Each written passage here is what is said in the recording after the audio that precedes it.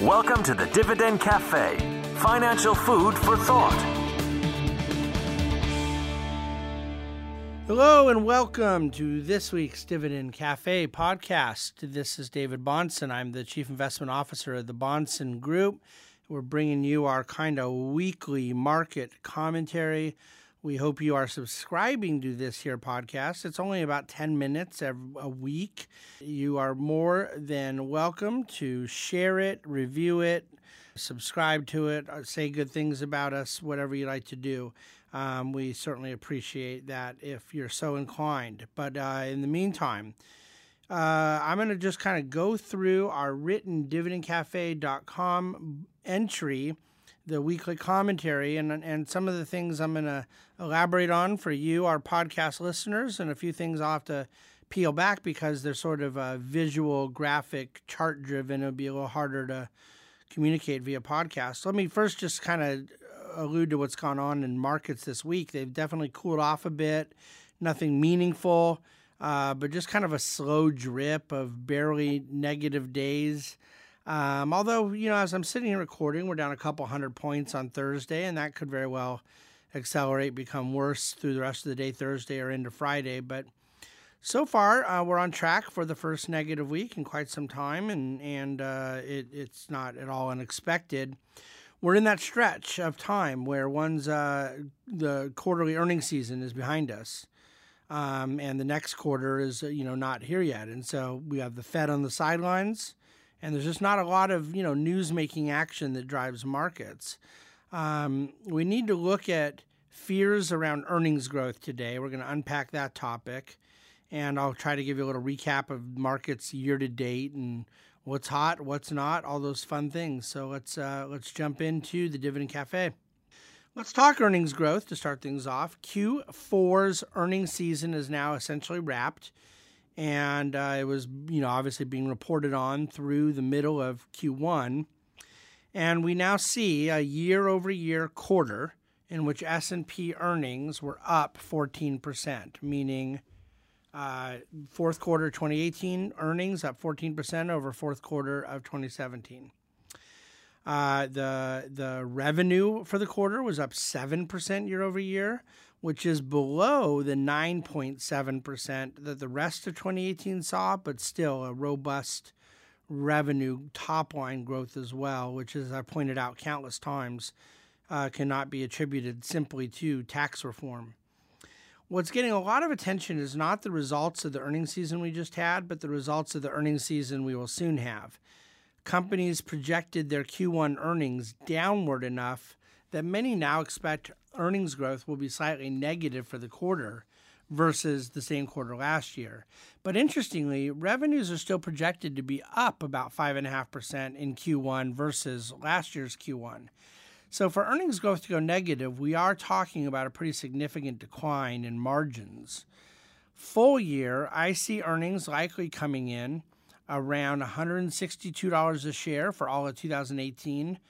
And projections are now down to about $168 or $169 a share out of the S&P 500 for all of 2019. So we're still talking about an up year in earnings growth, but maybe just around a 4% annual clip. Now, I can easily see that expectation of $169 earnings coming down further, and that would likely serve the purpose of allowing companies to lower expectations so they can outperform results later. But I would make two comments on this, and this is important. It's hard to believe that the P/E ratio of the overall market expands much if the growth of earnings for the overall index is declining or flattening.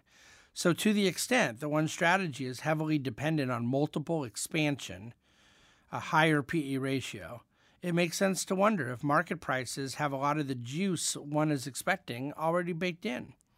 And then number two, that said, it's inconceivable to me that one would formulate their investment strategy right now around multiple expansion. Earnings growth is, in my opinion, likely to end up outperforming the new round of pessimism around such, but underperform last year's excessive optimism around such. Our philosophy is not to speculate on what the entire broad market may deliver in earnings growth in the aggregate, and especially not in earnings valuation, but rather on the bottom-up dividend growth of individual well-run companies. That changes the conversation entirely, as the conversation has always changed for the better when one chooses to focus on what can be known, studied, and understood versus what is inherently unknowable and unpredictable. Now let's talk about the state of valuations. What has this 2-month rally in stocks done to valuations? The S&P 500 now trades at 17.1 times the last 12 months of earnings, and it trades at 16.1 times the next 12 months of forecasted earnings.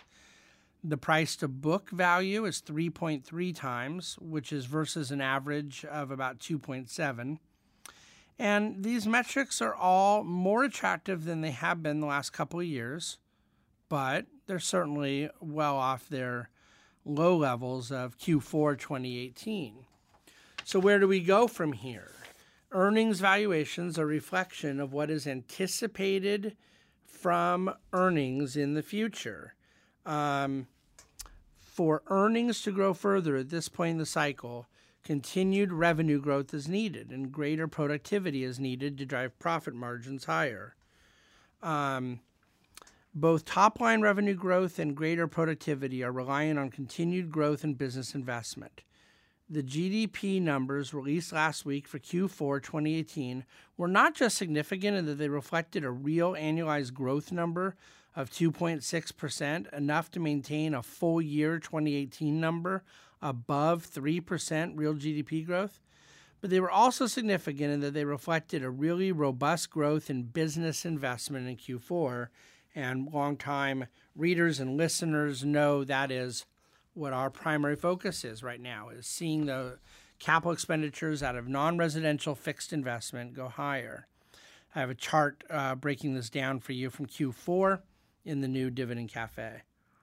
Now, if you believe in omens, and I don't, by the way, it may be interesting for you to know there have been 30 times since the Great Depression that the market was up in both January and February, and in 30 out of 30 times, the market ended the year up.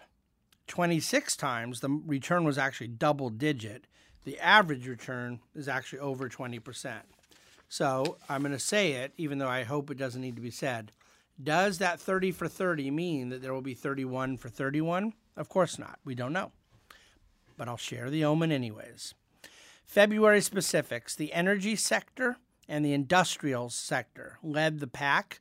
They lead the pack year to date in the stock market. Each are up roughly about 16% coming into March. The consumer staples and healthcare sectors are the laggards at only 7.5% return. Keep in mind it was healthcare that led the way in 2018. In the bond market, high yield is on fire. Of course, it is a far more equity-like asset class than bond-like, but they have a roughly 6% year-to-date return in the high-yield bond index. Floating rate bank loans are just behind, up about 3.75%. Investment-grade corporate bonds are also up nicely on the year as spreads have tightened. They're up about 2% in the first couple months. So spread product has been the winner year-to-date, though even more conventional bonds are also positive on the year. Around the world in developed markets, the debt divided by earnings has risen to 1.5 times. That's not excessive. It's certainly higher than it was 9 years ago. But in emerging markets, debt divided by earnings, debt divided by EBITDA, has been reduced to just 0.8 times, the lowest level in years. Total world debt in the publicly traded universe, and we're talking about company debt, not sovereign debt, has risen $2.6 trillion since 2010, now standing at $8.7 trillion. You can imagine that the very easy monetary policy around the globe has supported this. But for that aggregate number to see its re-leveraging concentrated in developed markets and its deleveraging in emerging markets, it is both surprising and contrary to the common narrative. And again, there's a chart to this effect at dividendcafe.com. Debt in the land of the rising sun. We knew when we took on our Japanese dividend equity positions in late 2017 that the corporate economy there had experienced tremendous deleveraging, and that many companies were running at a positive net cash position, meaning cash on hand was greater than total debt. This obviously provides higher dividend sustainability and less pricing pressure from economic distress. So that thesis remains intact. Japan's debt-to-earnings ratios are far more conservative than the United States, Europe, China. I want to talk about safety and risks, some interesting things. Another dynamic that's unfolded, worth monitoring for us dividend growth investors, is how debt-to-earnings ratios have levered higher in the more defensive sectors in the United States. This makes pressure from higher rates, even though that appears to be on hold for a while, more important. We expect higher debt in the more CapEx-sensitive sectors like energy, industrials, and utilities, but the ratios have been on the rise in consumer staples and healthcare as well. Developments like this reinforce the thesis that it must be intense bottom-up security analysis that drives selection decisions to avoid taking on a risk that one previously thought sector selection would help to mitigate. Where has debt to earnings most intensified in recent years? The U.S. utilities sector, so go figure. The principal play here is one I've studied my whole career and one that really does beg for understanding. And in our portfolio management, it begs for monitoring. And that is this. A low-risk asset eventually becomes a high-risk asset when investors leverage up what they believe to be low risk. It's a self-fulfilling prophecy. It does not matter how low the operational leverage is. When financial leverage is put on low-risk assets, at some point the risk level inherently changes. By the way, there's a chart, you'd call it a heat map, that kind of shows where the most intense leveraging has taken place in different sectors and in different geographies, and then where it's been more benign, and it just kind of gives you a graphic illustration. I think it's fascinating. I encourage you to check that out.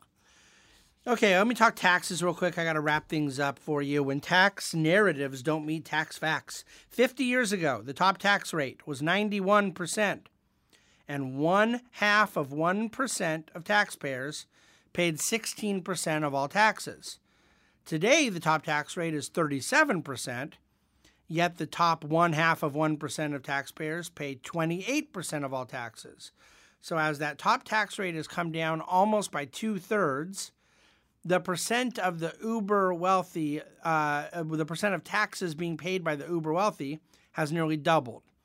So the idea that you need a higher marginal rate to have the wealthier taxpayers paying a greater amount is not just disproven on the margin, but disproven exponentially, dramatically, powerfully, mathematically.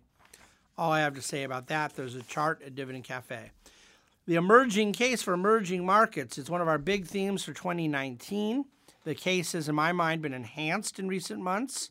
Number one, the Fed sitting tight on policy tightening in the United States reduces the concerns about dollar shortages in emerging markets. Two, a trade war at least appears to be headed towards a better outcome. That risk is still there, but it's being mitigated more and more by the day. And number three, continued valuations that are screamingly attractive. Look, every emerging market stock market besides Brazil in the world is trading below its 20-year average valuation measured by price-to-book ratio.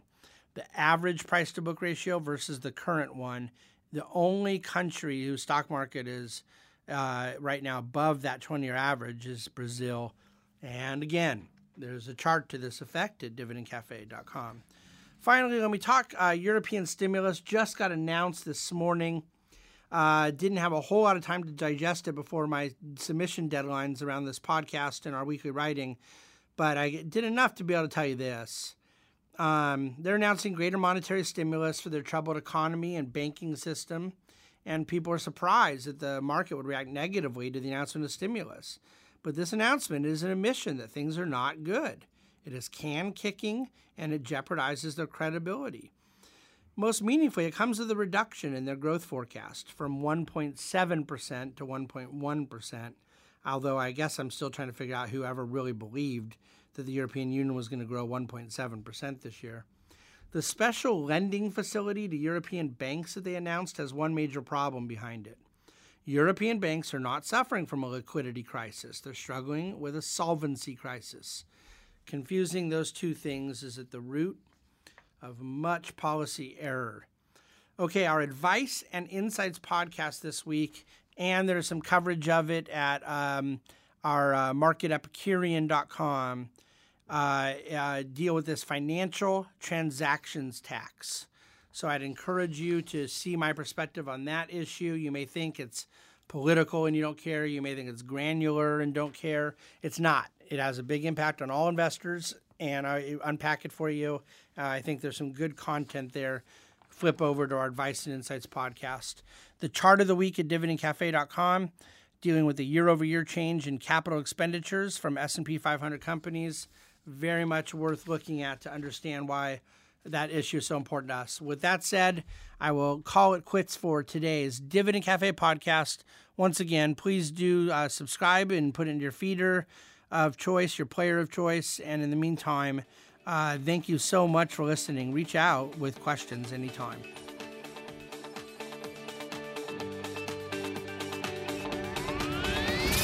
Thank you for listening to the Dividend Cafe, financial food for thought. The Bahnsen Group is registered with Hightower Securities LLC, member of FINRA and SIPC, and with Hightower Advisors LLC, a registered investment advisor of the SEC. Securities are offered through Hightower Securities LLC. Advisory services are offered through Hightower Advisors LLC. This is not an offer to buy or sell securities. No investment process is free of risk, and there is no guarantee that the investment process or the investment opportunities referenced here will be profitable. Past performance is not indicative of current or future performance. Is not a guarantee. The investment opportunities referenced herein may not be suitable for all investors. All data and information referenced herein are from sources believed to be reliable. Any opinion, news, research, analyses, prices, or other information contained in this research is provided as general market commentary. It does not constitute investment advice. The team at Hightower should not be in any way liable for claims and make no express or implied representations or warranties as to the accuracy or completeness of the data and other information, or for statements or errors contained in or omissions from the obtained data and information referenced herein. The data and information are provided as of the date referenced. Such data and information are subject to change without notice. This document was created for informational purposes only. The opinions expressed are solely those of the team and do not represent those of Hightower Advisors LLC or any of its affiliates.